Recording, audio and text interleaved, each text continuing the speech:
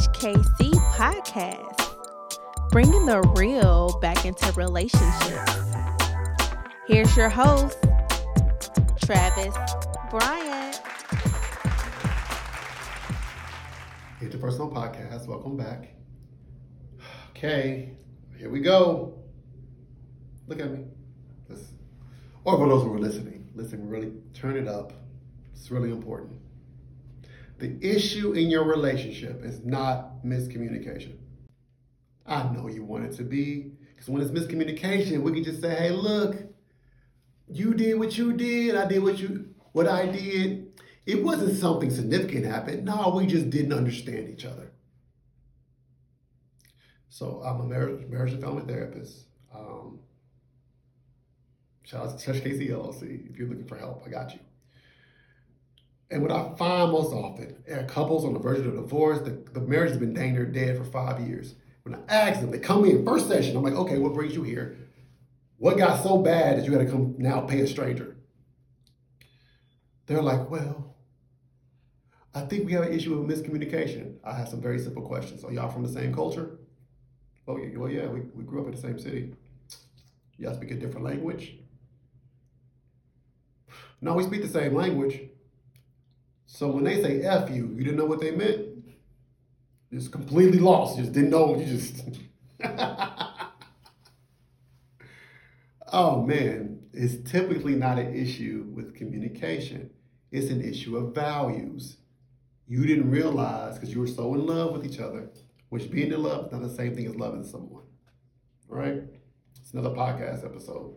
But you so in love, you so googly-eyed, you never asked, are your values compatible? You never asked, how do we deal with conflict? You didn't pay attention to the patterns. And now those things show themselves now that the googly eyes are off, and now you feel betrayed and like you were deceived or something. You refuse to pay attention. Issue ain't communication. That's a big one. Values, or someone has suddenly changed methodology, right? So you all got together, now this person has become a Bible-thumping Christian. That's not what you signed up for. That's also, but that goes back to values. Typically what I've seen is there is an incompatibility with values or incompatibility with problem solving. Self-awareness is really big on that too. People are not aware of the effect they have on others. So the other person expects them to be. It's not miscommunication. You didn't realize how hard love was going to be because you've been watching Disney your whole life. And then everyone around your life, everyone in your life is lying about it. Lying. Dude, they're just lying. You know, when you love each other, the relationship is easy. Love is what makes it hard.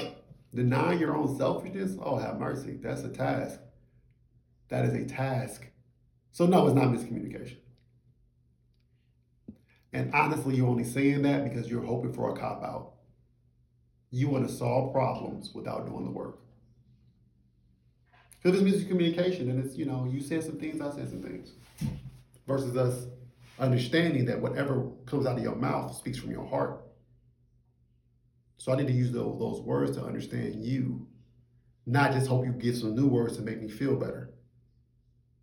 We want to push stuff to the side because the reality of being bonded with someone and that person that you're bonded with, being displeased with you, or you can't justify being displeased with them, that motivates a lot of relational issues. I want to treat you so well that I can be judgmental when your humanity shows itself.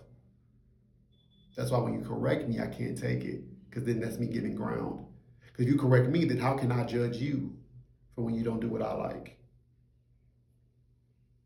But it's not miscommunication.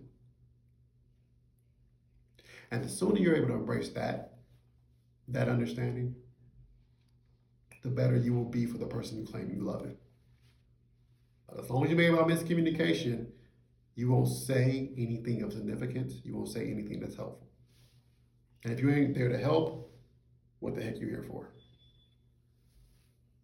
Remember, our relationships are our most important resource. I cannot say that enough.